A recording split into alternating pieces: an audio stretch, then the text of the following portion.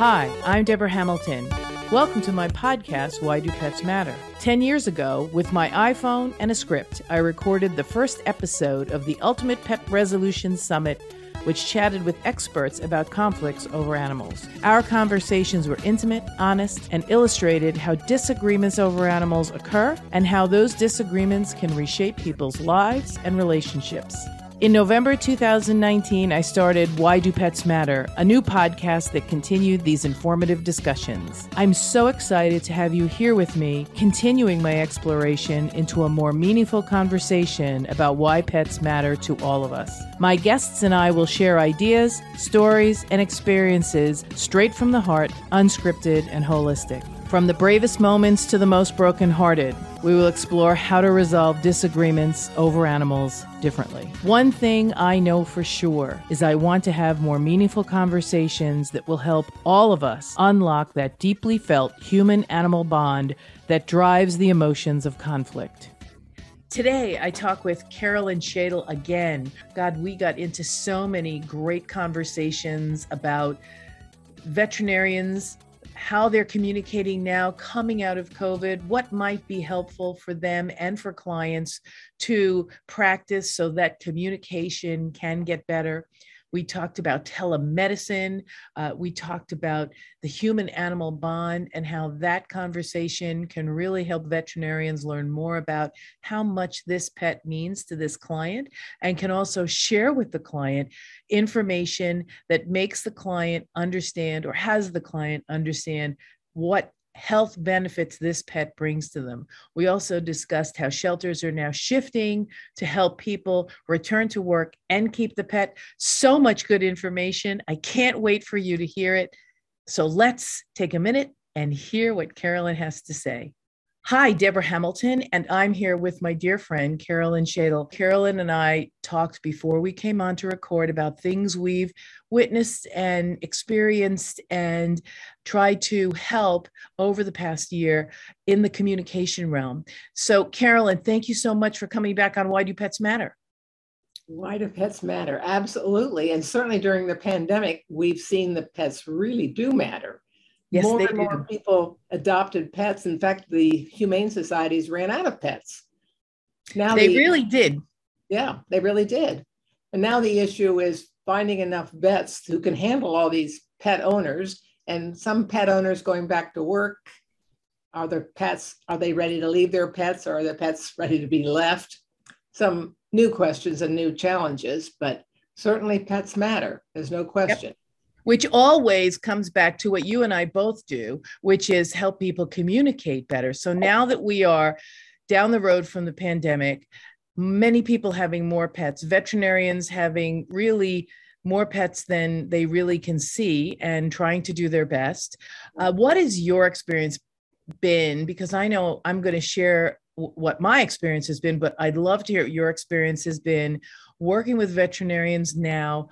That things are loosening up a little. Well, tell us what you worked with, because I know you worked while it was locked down and you also worked while it started to lighten up. Well, one of the things that I've observed, and probably pet owners have observed it too, and certainly the team members, is that team members are under a lot of stress. They're under a lot of pressure to deliver quickly, to meet new pet owners who probably need more of an orientation than they have time to provide. Sick team members are out, so they're short-staffed. So they're under a lot of pressure.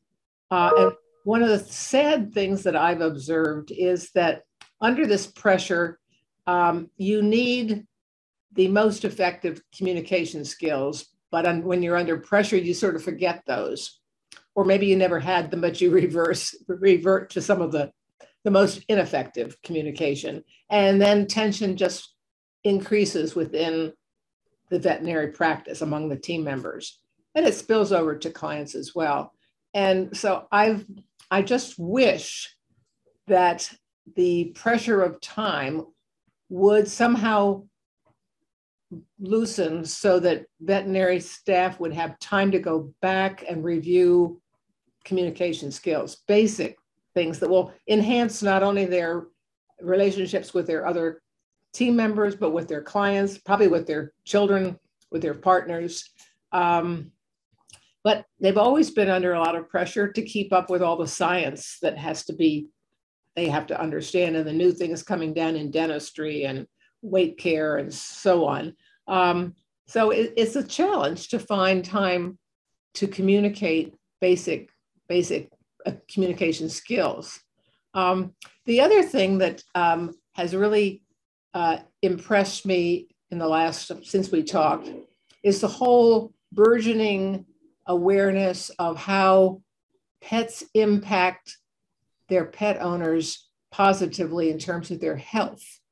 And the Human Animal Bond Institute has a fabulous library of research that's been done that documents how pets impact health, how they help reduce heart disease, how they help cancer patients, how they help people with PTSD, on and on. And so one of the things we've been doing the last couple of years, and increasingly so, is to help veterinarians know the science, know a little bit about the science anyway, enough to communicate that to their pet owners. That reinforces to pet owners why pets matter. And they appreciate learning that from their veterinarian. The veterinarian, I think, feels confirming that this is the right place to be, because the veterinarian has so much to offer by communicating that science to the pet owner. I don't know whether you've gotten into that too, Deborah, or not, but the human animal bond during COVID has absolutely exploded. I had attended 2 or 3 conferences hosted by Green Chimneys and by the University of Denver, who both have a huge human animal bond study group and have had huge reports and just are the cutting edge of this type of science.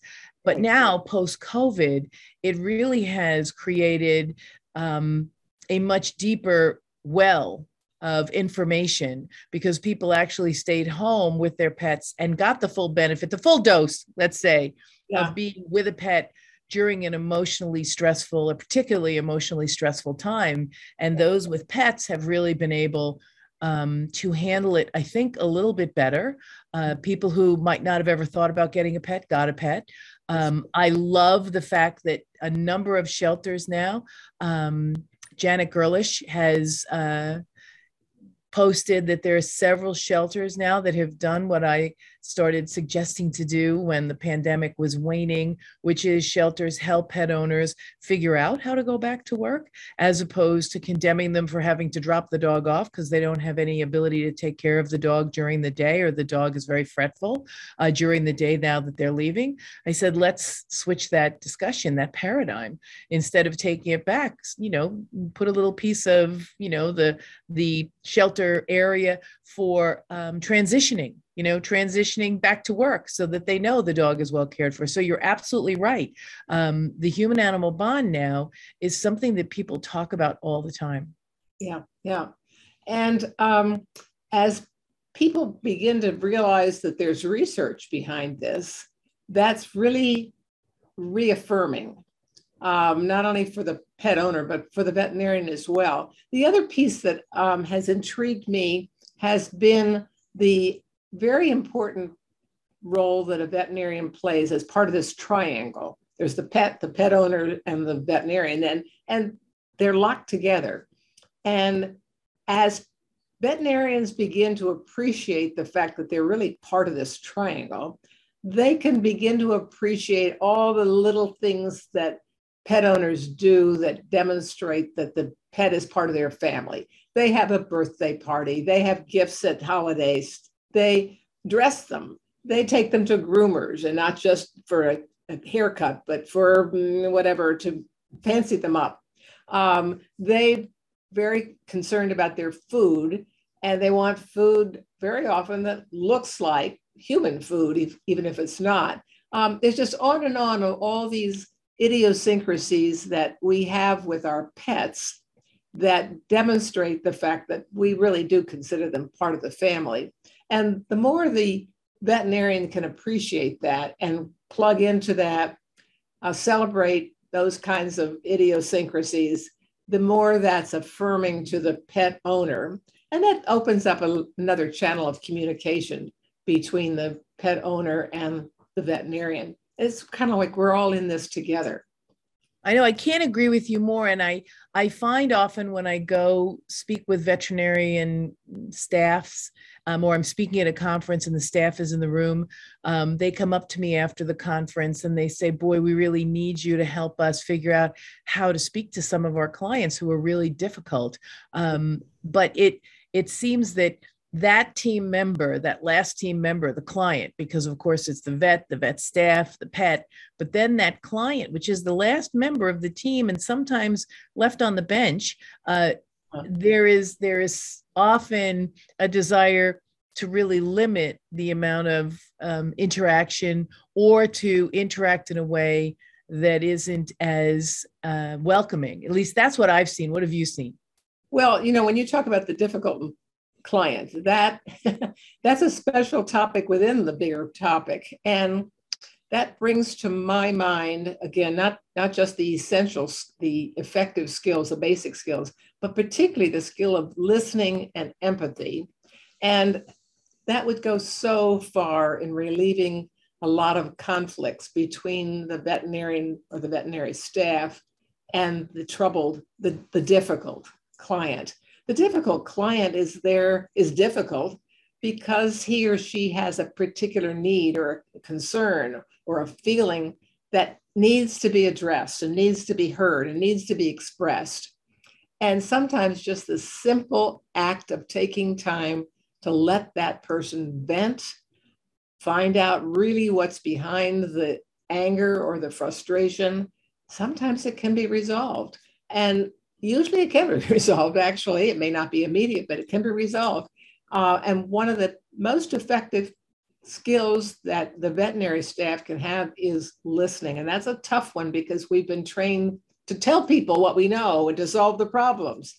But just listening, reassuring that an answer will be forthcoming, that's enough to begin to reduce the level of emotional temperature and bring the pet owner or the difficult client, we call them, to a point where they're ready to listen. They're feeling understood. They're waiting now for a resolution. But you've worked with difficult clients, so you know how important that one piece of just listening and showing empathetic understanding can make a difference. I know, because veterinarians are usually taught to listen for observations of the pet owner, of the pets, so they can diagnose. Yet often I find that they have little time or patience. And I'm not saying that, they aren't under a lot of pressure to get people, through and to see a lot of people in a day, or especially with COVID. However, sometimes that conversation takes on more of an emotional discussion as opposed to, or a feeling discussion. I just feel he's not feeling well. I just feel he's not moving well. And that sometimes can be seen as unhelpful and part of, not the clinical piece. And I usually tell, as you probably do, or help veterinarians and their staff understand that sometimes just listening and reflecting back what you're hearing will help the person get through that really difficult discussion that they're having with you, because they feel as if they really need to talk to somebody about all of this. Yeah. Well, and the interesting thing about listening, I think most people think that they're listening when they've heard the words of the other person. And they maybe even compare it back, those words, like, I heard you saying that he's not eating well or he's limping. But to go beyond just the words and try to get inside the feelings, how you feel, that's really upsetting. That's confusing. I can see that has made you really worried. Yeah, there you go. Yeah. And when we can connect on a feeling level, then the client feels like, oh, you're really getting to where You're getting it. It's great when I have clients who call me back, and I'm sure you have clients who call you back and go, I just used a few of the sentences, like, well, tell me more. And by the end of them telling me more, they felt as if I had really solved all the problems of the world. And all I did was tell me more, even though I probably knew enough at the first point. But you coached me to say, every time somebody stops talking, say, is there anything else? Do you want to tell me more? Because as you said, sometimes they have to tell you about the emotional piece as much as the clinical piece. And that will give you so much of a better understanding of where the pet is and where the client is. Yeah, that's a great phrase. Tell me more. And there's a whole treasure trove of information that the vet or the vet staff doesn't know until that treasure box has been opened. I remember one situation where the client brought her pet in because he was limping. And the vet did what you say, made observations about how the pet was limping and began to think about what could be done.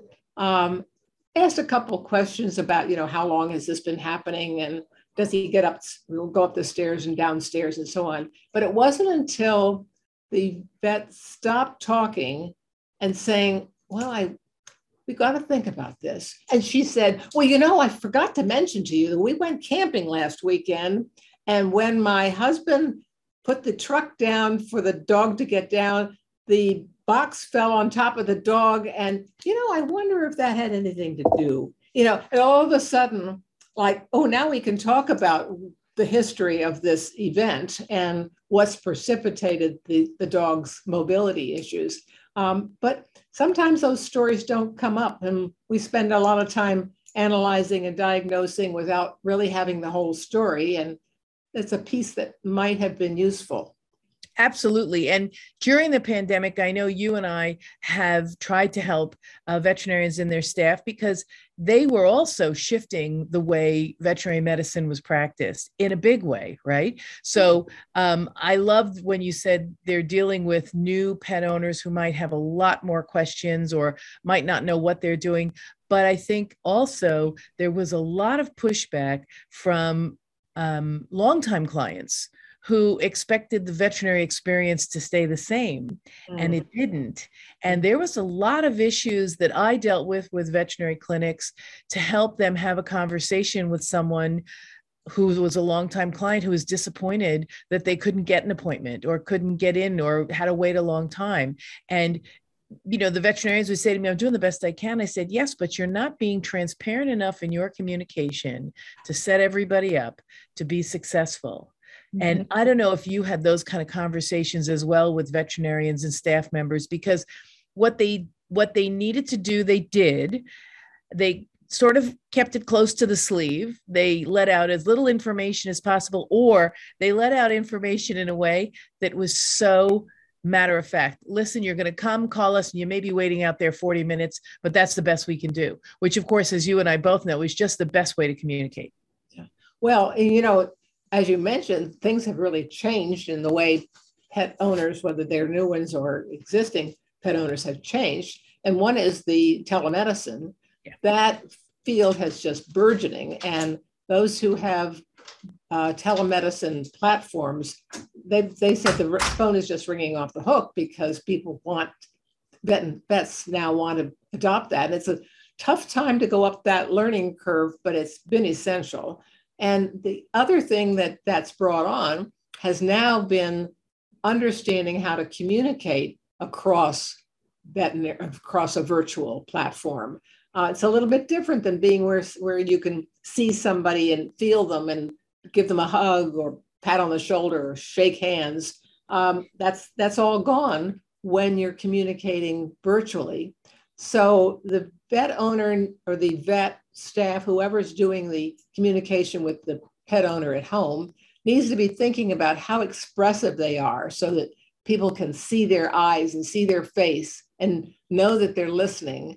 And of course, using those same listening skills, but leaving space. And sometimes you need to leave it a little more space, a little more time to get a response when you're doing virtually. That kind of the rule of thumb is, if you say something and you're waiting for a response, wait 3 seconds. Well, virtually it's 5 seconds. I mean, it's just the world is a little bit different, and it takes some getting used to and feeling comfortable and knowing that you can communicate your caring across distance, across long virtual channels, just as you can when they're there, but you got to do it a little bit differently. And you really have to be aware of the presence you're having on the Zoom. You have to make sure you look at the camera. You have to make sure, as you said, you breathe, because the people need time to talk to you, and they're frenetic usually because their pets, has an issue.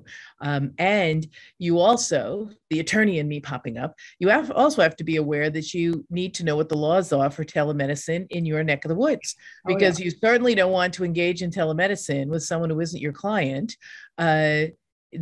if your state doesn't allow that.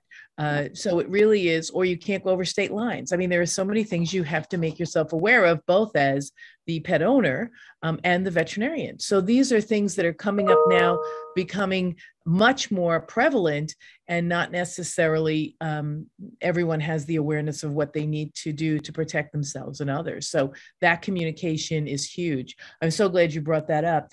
I'm just, the role of the vet in people's lives now, I think, has changed so much, because when I started with pets, we usually got to see the vet. But now, and I know you work with teams as well, and you speak all over the world on teams in veterinary medicine and how to have everyone speak the same language, have the right language for the culture you want.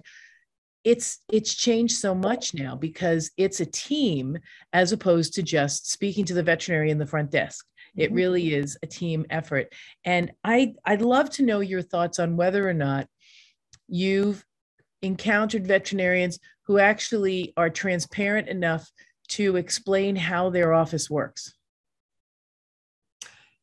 My sense is that they are so busy they don't even know. And what you're suggesting is the fact that there is a need to make a change, and it's happening.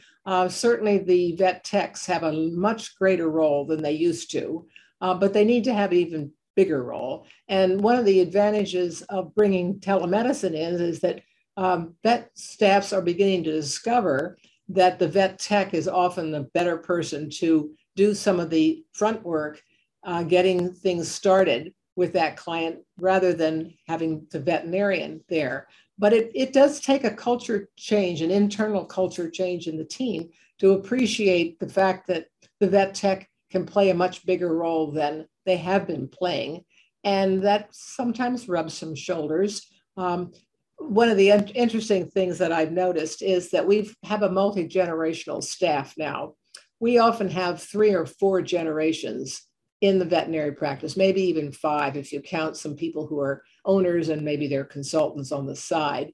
They're older people who have been around for a long time, but they're not necessarily in the clinic each day. And that takes some understanding of what are the moments, the life-changing moments, events in each of these generations that makes them who they are. We do know that millennials like the technology, and older people maybe are a little slow to technology. At least that those are stereotypes that we have, and some fact to back it up. Okay, let's leverage what we have. Let's put those younger people who love technology and aren't afraid of it to get the medical records going and get the telecommunication going. And let's also find a way to help older people learn those skills, because it's here, and people want to make their appointments online. They want to get their records online. They want to communicate at a distance if at all possible. So I also should mention, to your point, Deborah, about the laws, because the laws are changing and it's important to keep up with them. I'm so delighted with the advent of VVCA, the Virtual Veterinary Care Association, I think it's called. And they bring together veterinarians who are using virtual distance learning, distance communication, or want to learn. They're bringing together people who have those platforms and can provide the service. They're bringing together doubters, wannabes, questioners. It's a great place for people to communicate what they can know about getting into long distance care. And they also keep track of what's going on in the states and how the laws are changing in terms of what can be legally allowed during virtual care. So it's a changing world, but it means learning new communication skills. It means keeping up with the technology. It means understanding the laws. And these are all things that are going to help provide service, especially with limited staff. Oh, absolutely. And the staffs are getting limited. And also, beside VVCA, there is VIS, which is also Veterinary Informational Services. That's another conference that lets veterinarians know how to make their lives easier. I think it is such a burgeoning field to get into to help everyone of every generation. I'm so glad you brought this up. Communicate with their veterinarian in a way that helps them feel heard and understood and served in the way they need to be served with their pet. My one caveat is the veterinarians have to really figure out how to be transparent and sharing that with their clients of every age so that they can facilitate the use of or the accommodation of people in different mindsets or different levels so that they have the same kind of experience, I think, with the veterinarian. I don't think vet practices are really going to ever be able to be one size fits all.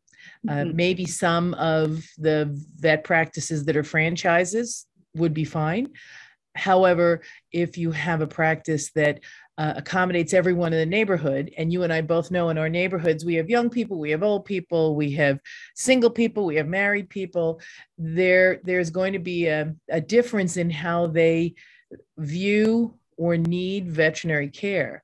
And so let me ask you, what do you see as the best way for veterinarians to communicate with their clients? What's going on behind the curtain?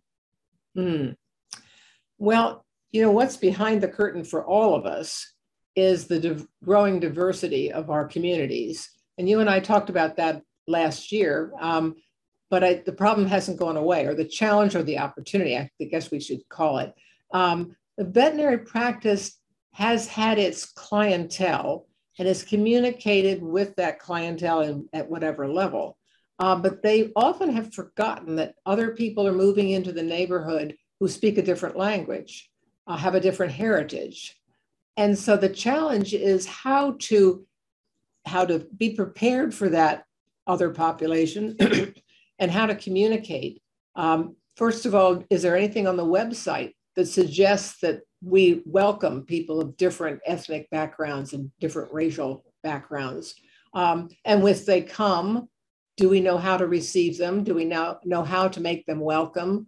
Have we prepared within our staff, within our team, among our team members, what are some of the practices that perhaps would be not understood or not appreciated? I talked to a colleague of mine who's lesbian, and she said when she first joined the clinic where she works, she realized right away that people with her orientation did not feel welcome because the forms that you had to fill in asked you for your spouse's name. Well, okay, now what do I put? They asked for gender. Well, what do I put? Sometimes that's not so clear. So as her clinic became more aware, and she obviously helped them, they redid all their forms. All the staff got name tags that put their pronouns of preference on their name tag. So these were ways of saying to a client that comes in, you're okay if you want to introduce yourself in a You're way. Safe here. Yeah, you're safe here. And when you fill out the form, it'll be easy because you're welcome here. They did a lot of diversity training within their staff to get everybody to understand this, but it's part of just, we see it in the media. We know the world is changing. Our understanding of diversity is changing. We know that the number of people in our populations who are considered minority are going to be majority very soon. So they're probably in your community and you don't even know it. So when it comes to trying to reach out to clients and make them feel welcome, there's a challenge there and an opportunity to grow.